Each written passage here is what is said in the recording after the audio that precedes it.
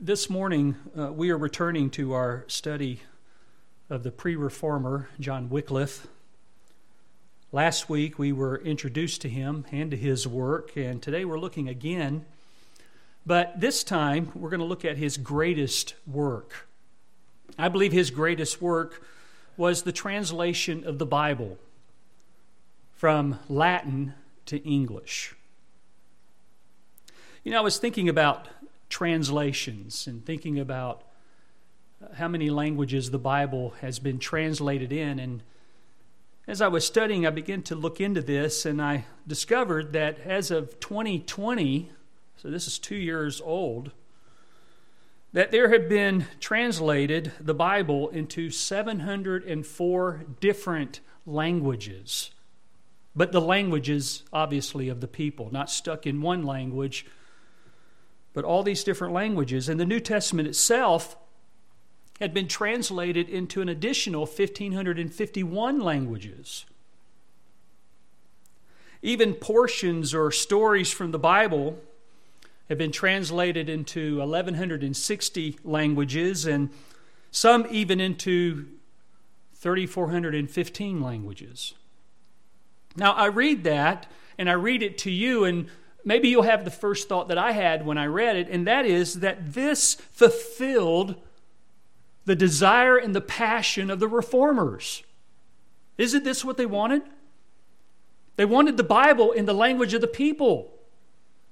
And if I handed you a Bible in a language that you didn't speak, it wouldn't mean anything to you, would it? You would have to have someone tell you what it says that spoke that language, and hence, here we are. This is where we were at, with the Roman Catholic Church controlling everything and having a dominant influence in every person's life, as well as in the government. They told you what to believe. Who is supposed to tell you what to believe? God is. His Word is. But in those days, it was the church. The problem with that is the church got it completely wrong. They were telling them things that were not taught in the Scriptures, and that's one of the reasons why that the Roman Catholic Church rebelled against a Bible in the language of the people, because the moment that that happened, they would now be held accountable for what they taught. It's much easier and easier to get away with things if the people don't understand. And so God has given us John Wycliffe, among many others, to bring about this change. And what a change it was. In fact, John Wycliffe was the first person to translate the Bible into English. The first occurred, that is the New Testament, in 1380, and then the Old Testament was in 1382. And here's what Wycliffe had to say about this. I quote, he said, "Holy Scripture is the preeminent authority for every Christian, and the rule of faith and of all human perfection." So it's the Scripture that's where we find the authority of God. And it's also in Scripture where we find the rule of faith and what God calls us to in walking by faith and not by sight. He also said, and I quote, "Christ and his apostles taught the people in the language best known to them. It is certain that the truth of the Christian faith becomes more evident the more faith itself is known. Therefore, the doctrine should not only be in Latin, but in the vulgar tongue. And as the faith of the church is contained in the Scriptures, the more these are known in a true sense, the better. The laity ought to understand the faith, and as doctrines of our faith are in the Scriptures. Believers should have the Scriptures in a language which they fully understand," end quote. In another place he said this, Englishmen learn Christ's law best in English. Moses had God's law in his own tongue, as did Christ's apostles. This was his heart. This was his passion. And this would be your heart and this would be your passion if you carried the same view that he had of Scripture. He had such a high view of Scripture, and he thought and lived the gospel constantly so that when he wasn't with God's people, he was with the lost, sharing the gospel. The best way that anyone could know the Bible would be to have it in your language. And according to the Roman Catholic Church, translating the Bible into the vulgar common language was a heresy punishable by death. But you know what? That didn't stop Wycliffe. As I said, by 1382, the entire Bible was translated from the Latin Vulgate into English. And since there were no printing presses at the time, it had to be done by hand. It was translated by hand, and then it was copied by hand, and it would take approximately a year to do this. 4 years after Wycliffe died, his friend John Purvey had revised his translation. But when you think about his work, which was begun by Wycliffe, this was really preparing the way for other reformers. For example, William Tyndale, and the only two people to put the Bible in English was John Wycliffe and William Tyndale.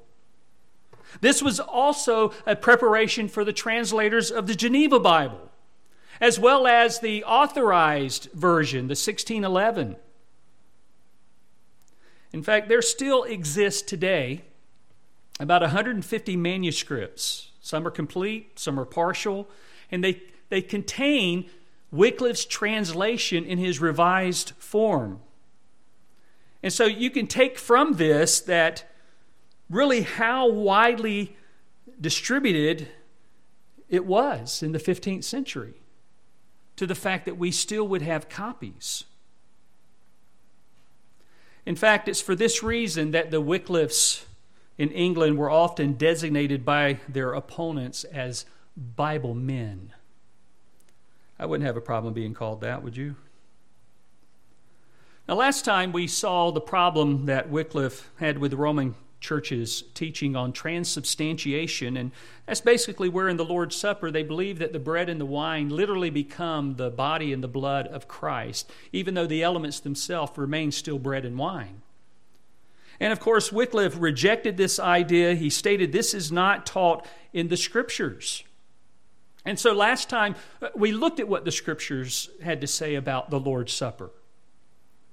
And now there were other things he spoke out against. For example, he spoke out against monasticism, and monasticism basically is not taught in the Scriptures either. And he believed the Bible never suggested that, nor that it ever suggested that Christians should purposely seek out discomfort or pain, because that's what was found in monasticism. In fact, the Bible warns of those who, according to 1 Timothy 4:3, who forbid people to marry and order them to abstain from certain foods. And if you were of the monastic order, you would take a vow of celibacy. And you have to understand this, being celibate does not make you more holy than other people. They may have thought that, but monasticism actually ignores the responsibility to go into all the world and to preach the gospel. And you know, the church was never intended to be isolated from people in need of Christ. So he spoke out against that. He also spoke out against the indulgences. And this is where the Roman Catholic Church believed that making a payment or atoning for one's sins. They taught, and I quote, that financial contributions to the church could ensure that a person who had died could be released from purgatory into heavenly bliss. And so he rejected that as well. And you would have to reject it too, because you would find that it's not in the Bible. We are not to go around and sell salvation. The cost was enormous with what Jesus did in going to the cross and providing redemption. But you and I cannot sell that. Freely we have received it, freely we are to give it. And yes, it may cost you your life in doing that. Wycliffe also rejected the teaching of purgatory. And purgatory was really what the Roman Catholic Church taught about the afterlife. They believed that that was a place of torment, but you could be prayed out of that, or someone could buy your way out of that. You would be purged and ready for heaven. And we actually hear 150 years later, Tetzel, who said to the villagers, and I quote, "As soon as the coin in the coffer rings, the soul from purgatory springs," end quote. Now again, if the Bible was in the language of the people, the church would have never got away with this. But I believe that his biggest trouble came from his rejection of papal authority. See, the Pope believed that he was the successor from the Apostle Peter, that he was given the keys to the church. And what he said went. In fact, if you ever heard the phrase ex cathedra, when he would speak ex cathedra, he was speaking as if he was speaking for God. And it could not be changed, and it could not be altered. And if you came out against it, it could be your own head. The Roman Catholic Church taught that the Pope was the supreme leader of the church, and he controls what the church teaches. And I would just have to add to that, in John's day, he controlled the government as well. Now, the Bible doesn't teach any of these doctrines that the Roman Catholic Church taught then or still today. In fact, many of the teachings still go on now. And did you know that years before, the Roman Catholic Church pronounced an anathema against the Protestant church, and to this day that's never been lifted? And yet there are different things that are going on today that try to put us together with Roman Catholics so that we can tackle the culture. You know what the problem with that is? This was the problem with the ECT document, Evangelicals and Catholics Together. You know what the problem was that? Years ago when that document came down, and a lot of evangelicals were signing that, as it was confusing. Because Rome taught salvation plus the church. Protestants teach salvation in Christ alone. So you can see where the problem is, and accepting the Roman Catholic Church would be also accepting their teaching.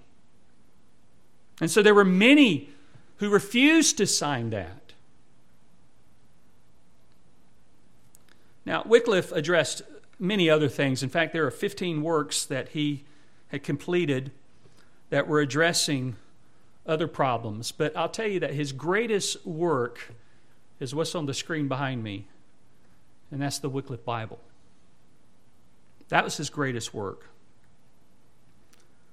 And you know why it was that? Because he recognized that it was the Bible that had authority, not the Pope, not the cardinals, not the friars. It's the Bible. This is where we get our understanding of faith and practice. This is where we get our understanding of God and what He requires of us. We don't get it from somewhere else. We get it from here. And this is where it's dictated in our life. And God is authoritative. And His Word is authoritative, not the Pope. Wycliffe believed, as well as all the pre-reformers and reformers, that the Bible taught from itself that it is the Word of God. In fact, it's called that. In James 1:21, it's called the Word. Luke 11:28 is called the Word of God. In Colossians 3:16, it's called the Word of Christ. In James 1:18, it's called the Word of Truth.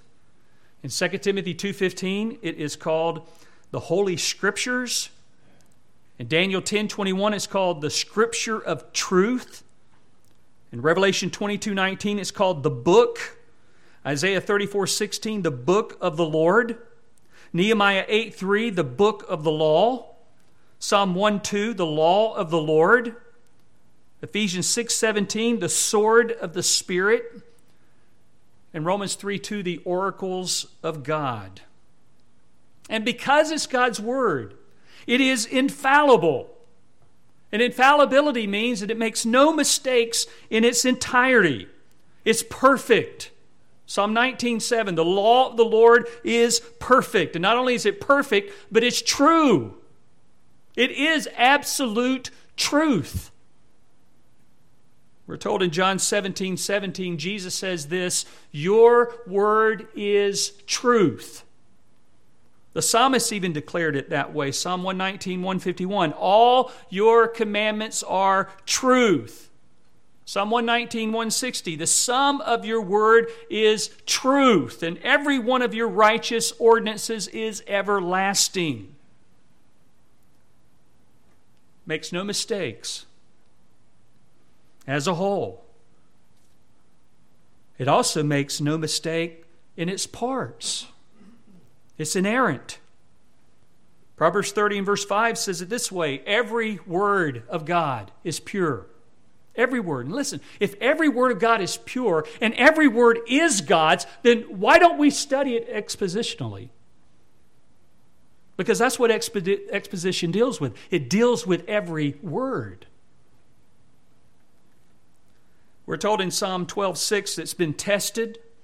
It's been found out to be pure words. It says the words of the Lord are pure words, as silver tried in a furnace on the earth, refined 7 times. One commentator says this, what a contrast between the vain words of men and the pure words of God. While the words of men are vanity, the words of God are purity. While men speak with flattering lips, God speaks with tested lips. The words of God and the Word of God have passed through the furnace of persecution and philosophical disputation, scientific reasoning, and literary criticism, but they have not lost one precious ounce of their purity. God preserves and keeps those who are opposed and needy because He keeps His word. Even when the wicked walk on every side as a result of vile men being in positions of authority, we may still trust the word of God, knowing that all things work together for good to them that love God, to them who are the called according to His purpose. Romans 8:28, end quote. The word of God is infallible. It's inerrant. It's also complete. You don't need to add anything to it. Proverbs 30 verse 6 says, do not add to His words or He will reprove you and you'll be found to be a liar. Try to add to the word of God or you try to take it away from it. That's problematic too. Revelation 22:18 and 19 says, I testify to everyone who hears the words of the prophecy of this book. If anyone adds to them, God will add to him the plagues which are written in the book. And if anyone takes away from the words of the book of this prophecy, God will take away his part from the tree of life and from the holy city which are written in this book. So there's a warning associated with that. And if it's complete, you don't need to add to it. If it's perfect, you don't need to do anything to it. The message of the Bible is complete. It needs no collaboration from anyone. Not only is it infallible and inerrant and complete, but it's also effective. It does exactly what it says it will do. It's not like some things that we read. We buy a product or we see it on TV. We see some kind of advertisement for it and it says, if you get this thing, this will change your life. This will do this, this, and this, and this. You get it, you find out it doesn't do anything it says it's going to do, and you just wasted all this money on it. And now you're looking for a way to send it back. And if you bought it through Amazon, they have one of the best return policies, and boom, it goes right back to them. That's the way I do it anyway. But that's the way it kind of works out. You know, we look at things for the effectiveness of it. And, you know, the Bible is effective. It does exactly what God sent it to do. Here's your verse for that. Isaiah 55, verses 10 and 11 says, for as the rain and the snow come down from heaven, and do not return there without watering the earth and making it bear and sprout, and furnishing seed to the sower and bread to the eater, God says, so will my word be, which goes forth from my mouth. It will not return to me empty, without accomplishing what I desire, and without succeeding in the matter for which I sent it. And listen, if it didn't accomplish what He sent it to do, then He wouldn't be sovereign. Right? The Bible's going to do in your life exactly what it says it will do. When God says that you can be saved from your sin, that you can have an eternal home in heaven prepared for you, that's exactly what it means, and you can trust His Word. See, that's the whole issue right there anyway. When we talk about the Word of God, we want to know, do we have a reliable text? Do we have a trustworthy text? And we do. I find it very amazing as I study this from history and look at the dedication of these men and their scholarliness as well. William Tyndale, I think he knew 8 languages fluently. And plus he was schooled in Hebrew and Greek. One of the things that John Wycliffe did not have was Hebrew and Greek. He did not know Hebrew or Greek or even Aramaic. But he did know Latin.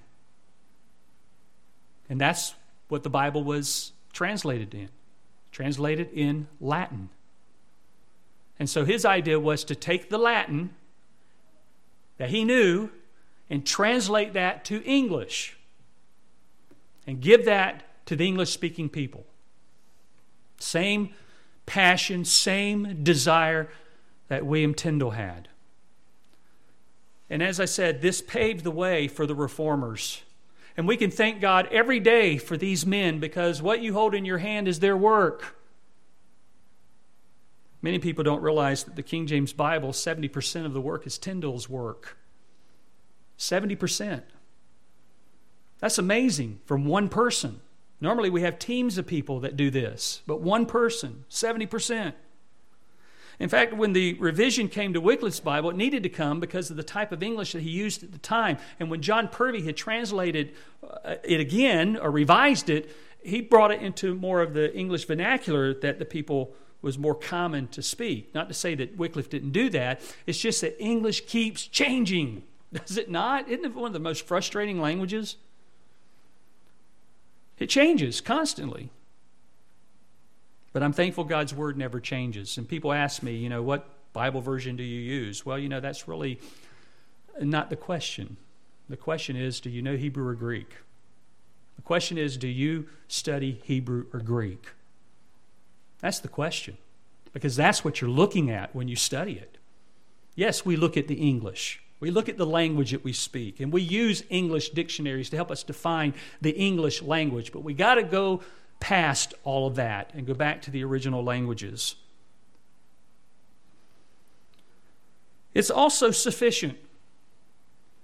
Scripture is sufficient. It's able to meet all your needs. And what are some of your needs? Well, it's sufficient for salvation.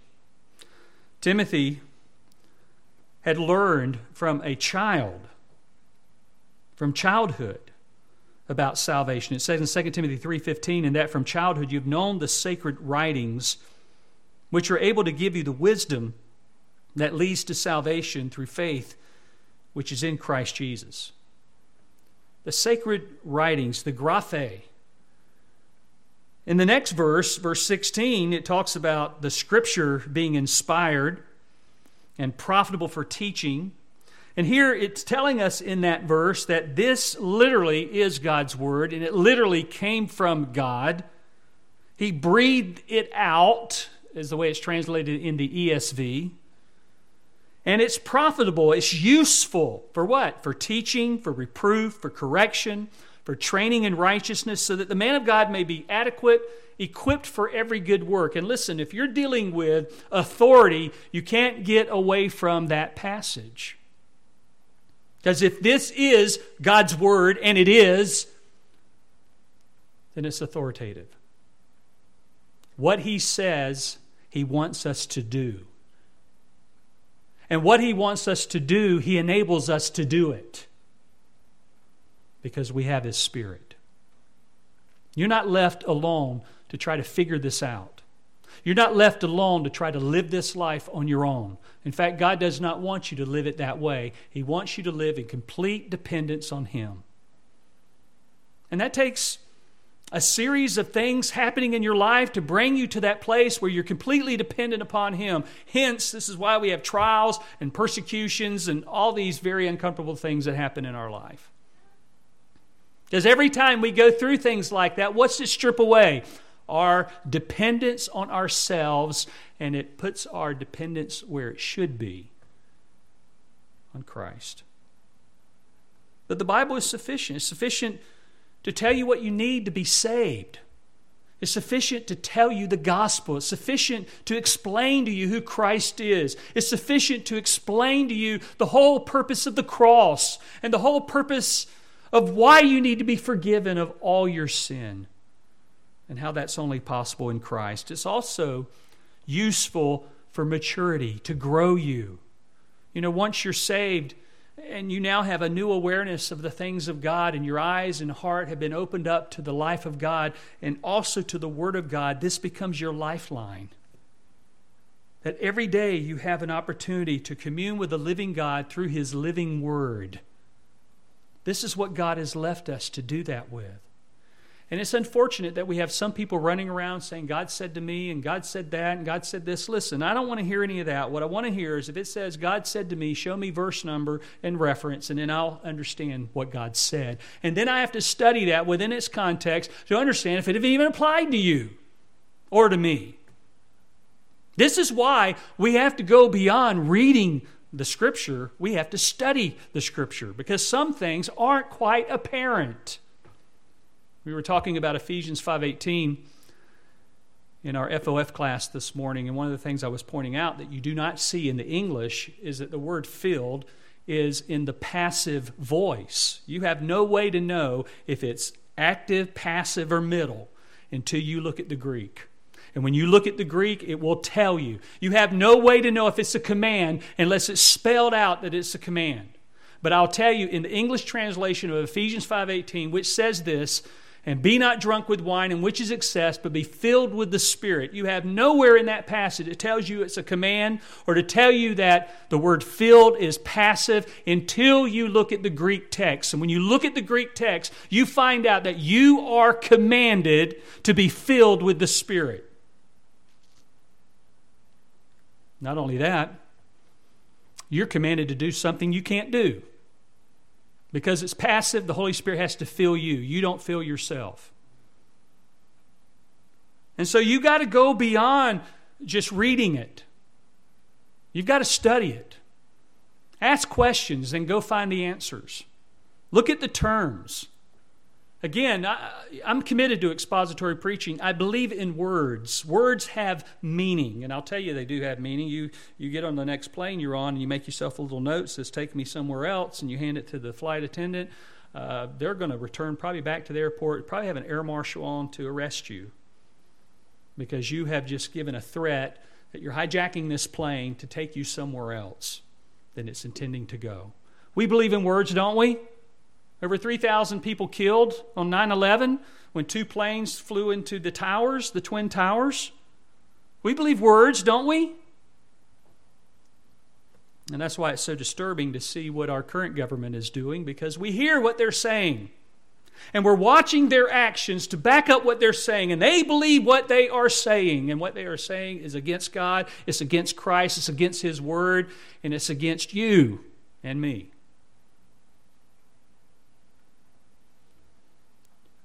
So the Scripture is sufficient to teach us. It's also sufficient to give us hope. It tells us in Romans 15:4 that whatever was written in earlier times was written for our instruction, so that through perseverance and the encouragement of the Scriptures we might have hope. And so if it was written in earlier times for our instruction, then we need to be in it so that we can be instructed, right? It's also sufficient for blessing. James 1:25 says, but one who looks intently at the perfect law, the law of liberty, and abides by it, not having become a forgetful hearer but an effectual doer, this man will be blessed in what he does. If you look at the Word of God and you obey it, you do it, that's going to bring blessing from God. But equally, if you are disobedient, and as a child of God, when I am disobedient, the Bible teaches in Hebrews chapter 12 that I am subject to His discipline. I call it the divine spanking. How do we approach God? He is, according to Matthew 6:9, our Father, right? And so as a father, He tends to us as a father. And last, I would say that the Word of God is living and powerful. Hebrews 4:12 says, "For the Word of God is living and active and sharper than any two-edged sword, and piercing as far as the division of soul and spirit, of both joints and marrow, and is able to judge the thoughts and intentions of the heart." This is a living and active Word. And you know that, don't you? And every day you spend in it, you understand that. His Word does speak to your heart. His Word does instruct you and teach you and show you how to have a right relationship with God and how to walk with God like Enoch did, who walked with God and all of a sudden he was no longer around because he just kept walking with God and God took him. What fellowship. So since the Bible is God's Word, it's also God's final Word. It's His final Word. It's authoritative. It's the Word of God that is to be obeyed. And there are several ways that we can look at this and see that it's the final Word. One of the ways that I was thinking about was from fulfilled prophecy. Did you know that there are 333 prophecies about Christ in the Old and New Testament? Did you know that when He came the first time, He fulfilled 109 of them? Leaving now, when He comes back, He will fulfill 224? What's the probability of one coming to pass? I probably shared this illustration with you, and I don't mind sharing it again because it's very good. The probability of fulfilling one would be like taking a silver dollar, putting an X on it, covering the entire state of Texas with silver dollars, and then blindfolding one of you and saying, go find the one with the X on it in the entire state. What's the probability of finding it? There is no probability of finding it unless it's right in front of you, right? But the fact is, He fulfilled 109. And He's going to fulfill 224. And the fact that He fulfilled any prophecy is pointing out the fact that He is the final Word. And what He says comes to pass. We also see this as witnessed by the apostles. I mentioned this verse a moment ago, but it's written by Paul, 2 Timothy 3:16, which says, all Scripture is given by God, or all Scripture is inspired by God, or theos pneustos, if you want to say it that way, which basically is Greek for saying that it is breathed out. Both verses 15 and 16 point out to us that all Scripture, both Old and New Testament, are the words of God. Peter came to that same understanding too, and when he wrote in his letter, his second letter, 2 Peter 3, he tells them in verse 14 to, since you look for these things, be diligent, be found by Him in peace, spotless and blameless, and regard the patience of our Lord as salvation, just as also our beloved brother Paul, according to the wisdom given to him, wrote to you, as also in all his letters, speaking in them these things, in which are some things hard to understand, which the untaught and unstable distort, as they also do the rest of the Scriptures to their own destruction. And here, Peter is referring back to the 13 epistles by Paul, and he is saying that every one of them is Scripture. And you've got false teachers who come along, and they twist it to their own destruction because they don't understand the Scripture. And boy, aren't we seeing that? Some of the off-the-wall stuff that comes out of the mouths of false teachers. And they're supposed to be the representatives of God and supposed to be speaking for God, and listen to the utter blasphemy coming out of their mouth. And the utter blasphemy that comes from that entire movement. I said this in FOF class earlier too. You got a guy that's went on TV. He supposedly died and came back. And he wanted to report to everybody that there were no toilets in heaven. That's what he wants to tell us. If you died and went to heaven, would that be what you want to say? Would that be what you want to tell everybody? That there's no toilets in heaven? It's that kind of stupid foolishness that needs to be eradicated from life. Yeah, I'm pretty bowled over by statements like that. It's just because, we come along after hearing stuff like that, and we end up having to unscramble an egg. Have you ever tried to unscramble an egg? You can't. All you can do is cook it. Deal with it. But Peter believed that Scripture and the writings of Paul were the same as the writings of the Old Testament. In fact, if you were to go into 1 Timothy 5, you would find in 1 Timothy 5, Paul quotes both Luke and Moses. He puts them on an even plane, showing us that Luke's writing is the same as the Old Testament writing. It's Scripture. The writer of Hebrews, and we just read this verse, how did he start Hebrews 4:12? For the Word of God. You don't start that way if you don't believe it's the Word. If you don't believe it came from God. Daniel, when he wrote in Daniel 2, verse 20 and following, he made this statement. He said, "Let the name of God be blessed forever and ever, for wisdom and power belongs to Him. It is He who changes the times and the epochs or seasons. He removes kings and establishes kings. He gives wisdom to wise men and knowledge to men of understanding. It is He who reveals the profound and hidden things. He knows what is in the darkness, and the light dwells with Him." That sounds like a sovereign God to me. How about you? And if He's a sovereign God in control of these things, then everything He said is with authority. And basically, when we're talking about the authority of Scripture, that's what we're saying. We're saying, what does God say, and what does it mean when He said it, and how does it apply to my life right now? And what I see and what I understand, I am then enabled to apply it by His Spirit and be obedient to it. Listen, this is what marks a true child of God versus a false professor of Christ, and that is a life of obedience. What's the consistency in his life? Is it obedience to the Word of God, or is it disobedience? And just to add to what I just read, Daniel 4:17 says, "The Most High is ruler over the realm of mankind."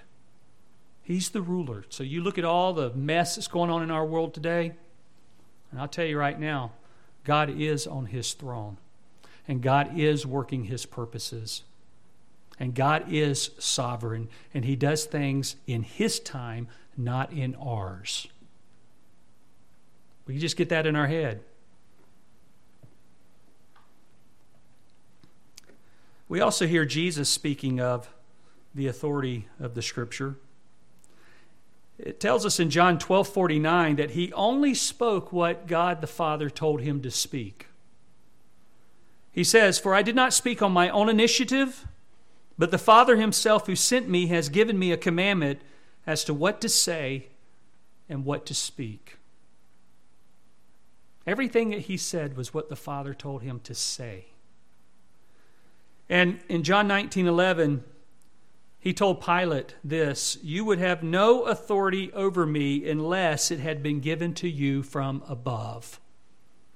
Why? Because God is the only one who possesses this authority. The authority that leadership has only has it because God gave it to them. That's it.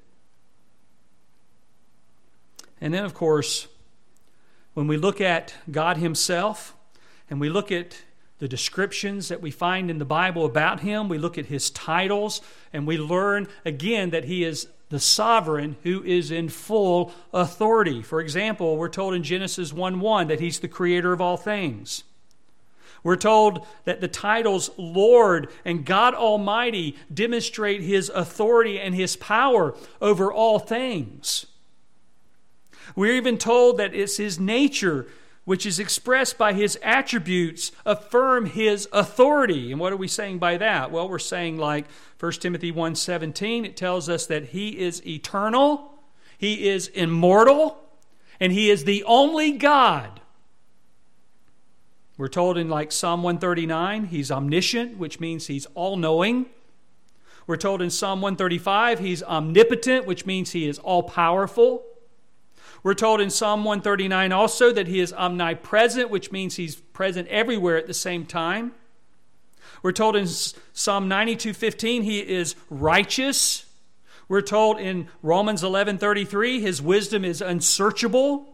We're told in Psalm 89:11 that His sovereignty is over all of His creation. God is in control. And His word is the final word. Do you believe that? Do you believe this is the word of God? If I spent a day with you, would I be able to know if that's what you believe? If somebody else spent a day with you, would they know that the Word of God is the authoritative truth in your life? Would they see that? Because how are you going to see it? And see how you react to it. Are you obedient? Are you living for Christ?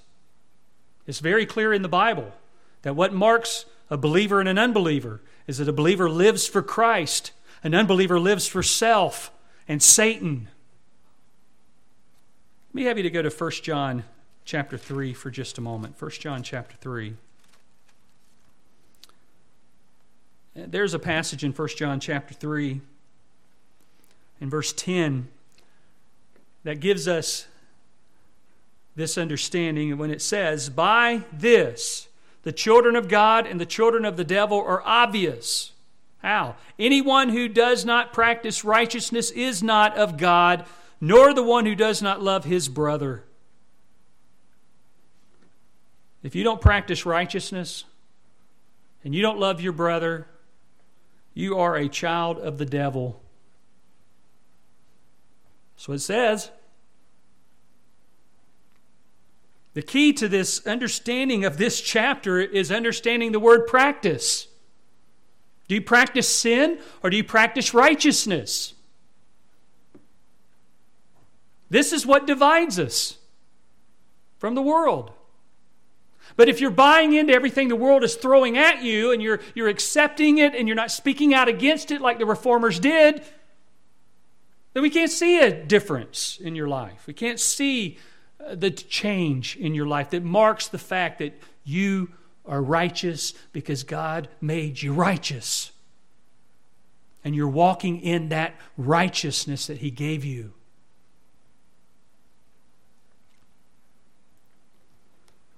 So again, we talk about this authority. You know, God has conveyed to man through His Word an authoritative message.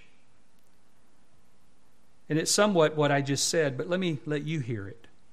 Deuteronomy 4, verses 1 and 2 says this, "Now, O Israel, listen to the statutes and the judgments which I am teaching you to perform, so that you may live and go in and take possession of the land which the Lord, the God of your fathers, is giving you. You shall not add to the word which I am commanding you, nor take away from it, that you may keep the commandments of the Lord your God, which I command you." And if He is the sovereign authority, then you better obey Him. Right? Isaiah 1:2, "Listen, O heavens, and hear, O earth, for the Lord speaks." This parallels Deuteronomy 32:1, "Give ear, O heavens, and let them speak." Or let me speak, and let the earth hear the words of my mouth.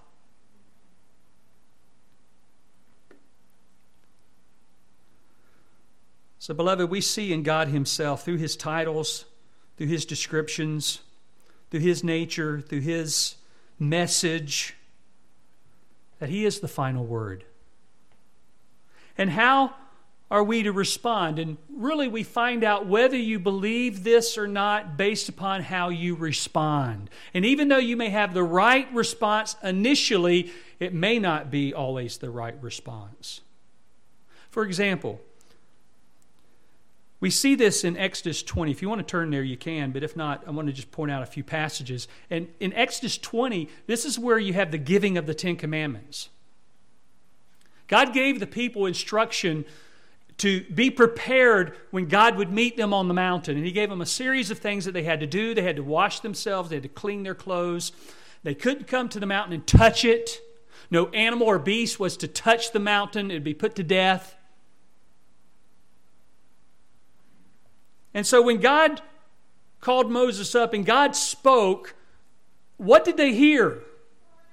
What did they witness? Thunders, lightning flashes.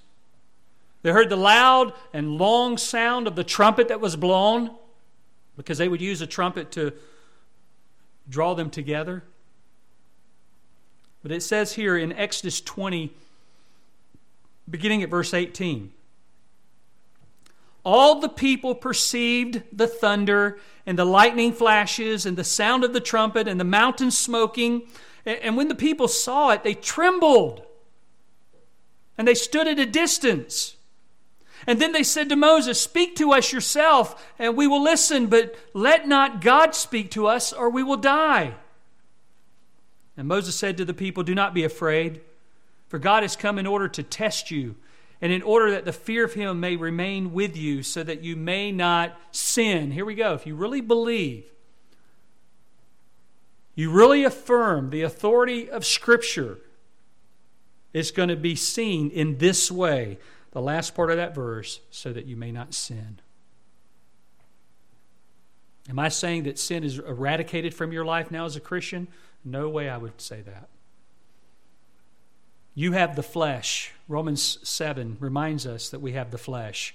Paul cried out in Romans 7, "O wretched man, who shall deliver me from this body of death?" And the idea was you had a corpse that was attached to a prisoner. The body of death was attached to the prisoner, and how the prisoner would eventually die would be based upon all that broke down from the corpse touching your body. Paul says, who's going to deliver me from this body of death that I carry around with me all the time? Things I want to do, I don't do. Things I don't want to do, I end up doing. Oh, wretched man that I am.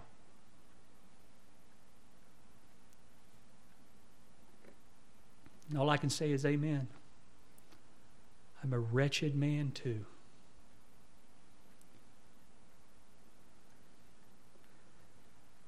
Over in 1 John 2,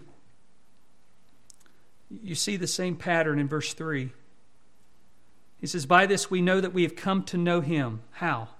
If we keep His commandments. The one who says, "I have come to know Him," and does not keep His commandments is what? A liar. And the truth is not in him.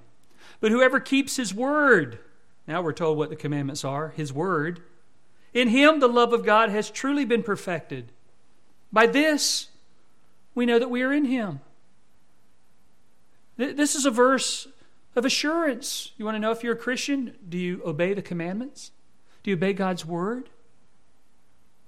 Because if you don't, and you say you do, you're a liar. One way to think about the authority of God's Word is to look at the outworking of God's authority in Scripture. It can really be summarized by a series of negatives, that is what it's not, as well as positives, and that's what it is. So let me give you some statements that would give this. Number one, it's not derived authority bestowed by humans.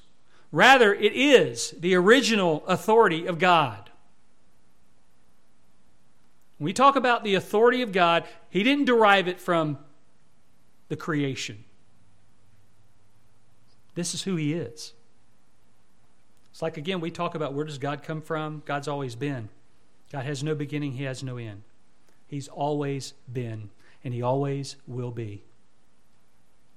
And beloved, you're going to spend eternity in one of two places. Heaven or hell. There's no purgatory. There's no in-between. There's no holding place so that you can go through an amount of purging and then therefore someone would pay for you to get out of that place. It's either heaven or hell. And it's based upon how you respond to God and His Word. God tells us to confess Jesus as Lord. The Bible tells us to believe in our heart that God raised Him from the dead. The Bible tells us to receive Him. The Bible tells us to believe in Him. The Bible tells us to call upon His name.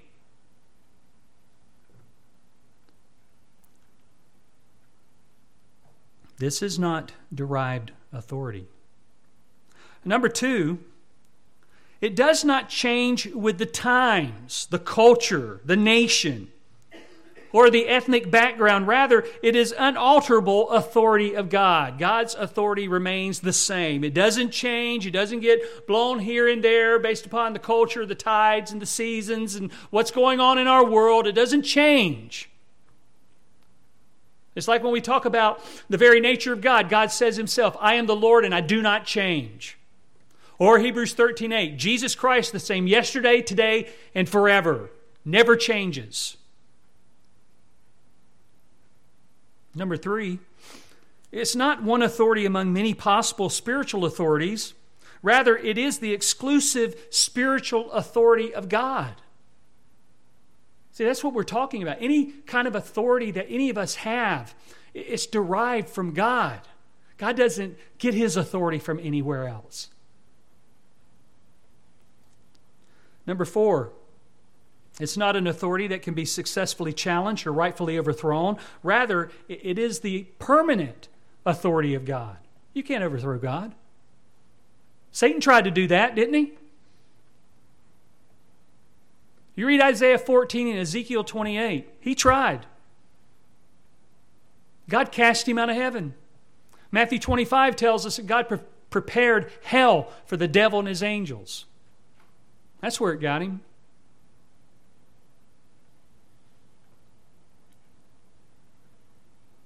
Number five, it's not a relativistic or subordinate authority. Rather, it is the ultimate authority of God. God does not submit Himself to anyone so that He might derive authority from them. We derive authority from Him. Number six, it's not merely a suggestive authority. Rather, it is an obligatory authority. Number seven, it's not a benign authority in its outcome. Rather, it is the consequential authority of God. So the Bible says in Romans 13:1, every person is to be subject to the governing authorities, for there is no authority except from God, and those which exist are established by God.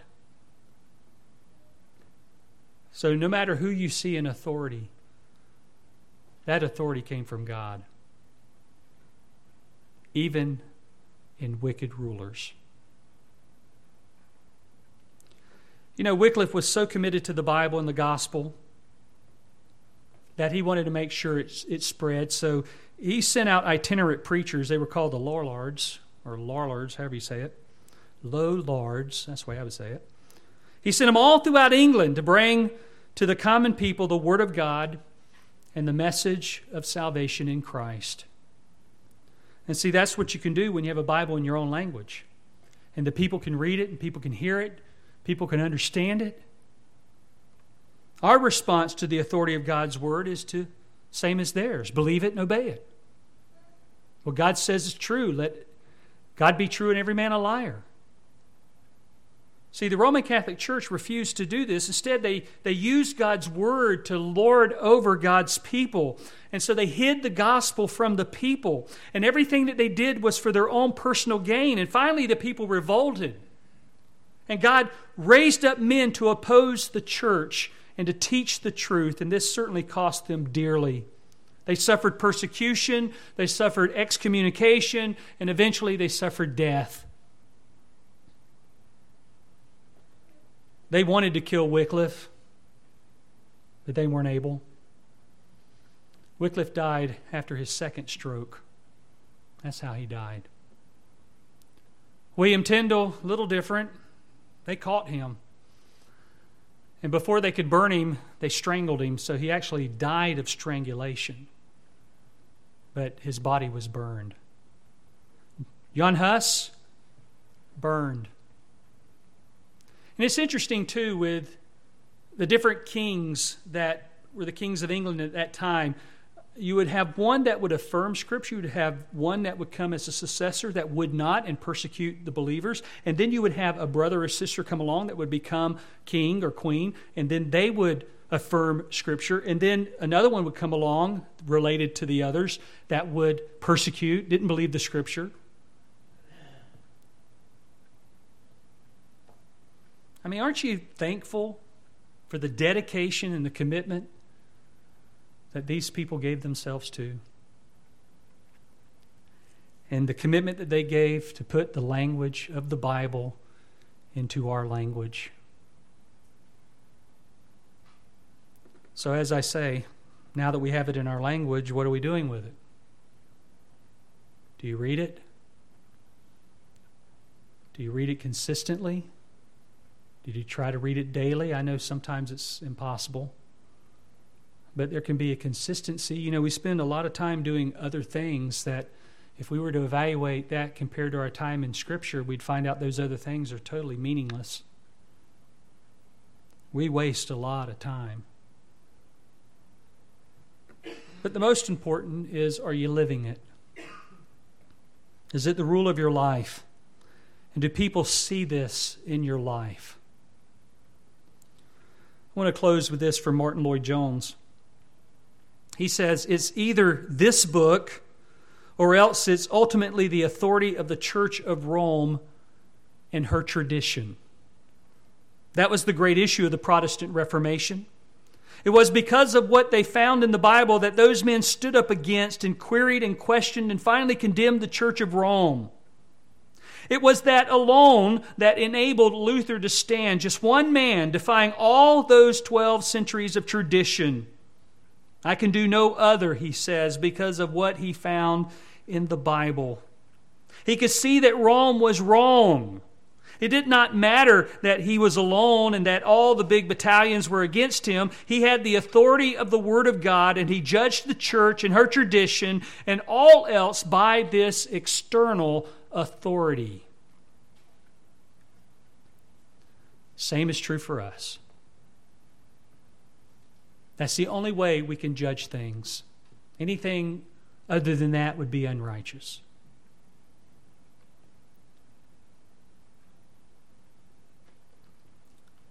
And so, as I said, the issue is our response. How are you responding to it? It says in James 1:22 to be doers of the word and not hearers only, deceiving yourself. See, if you're just a hearer of the word and not a doer, you're self-deceived. And in the context of that, you're deceived thinking you're a Christian when you're not.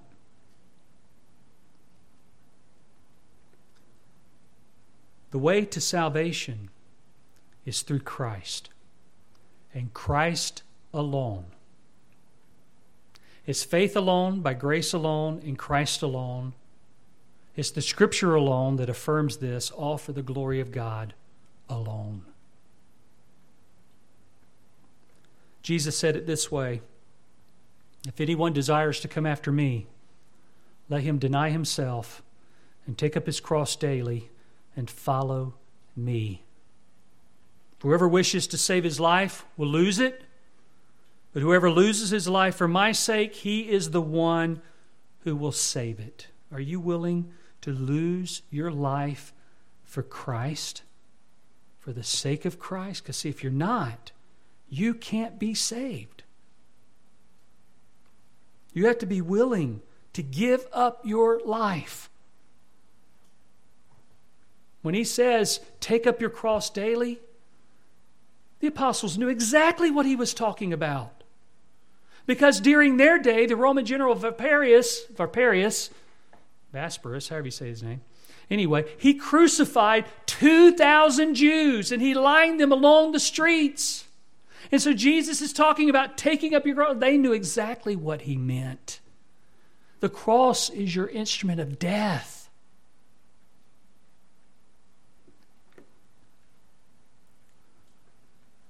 what's the alternative? What's the alternative if you reject Christ? The alternative is hell. The alternative is an eternity in hell. Forever. Never being able to be released from that judgment. So if you're here this morning, you've never given your life to Jesus Christ, we'll call you to do it right now.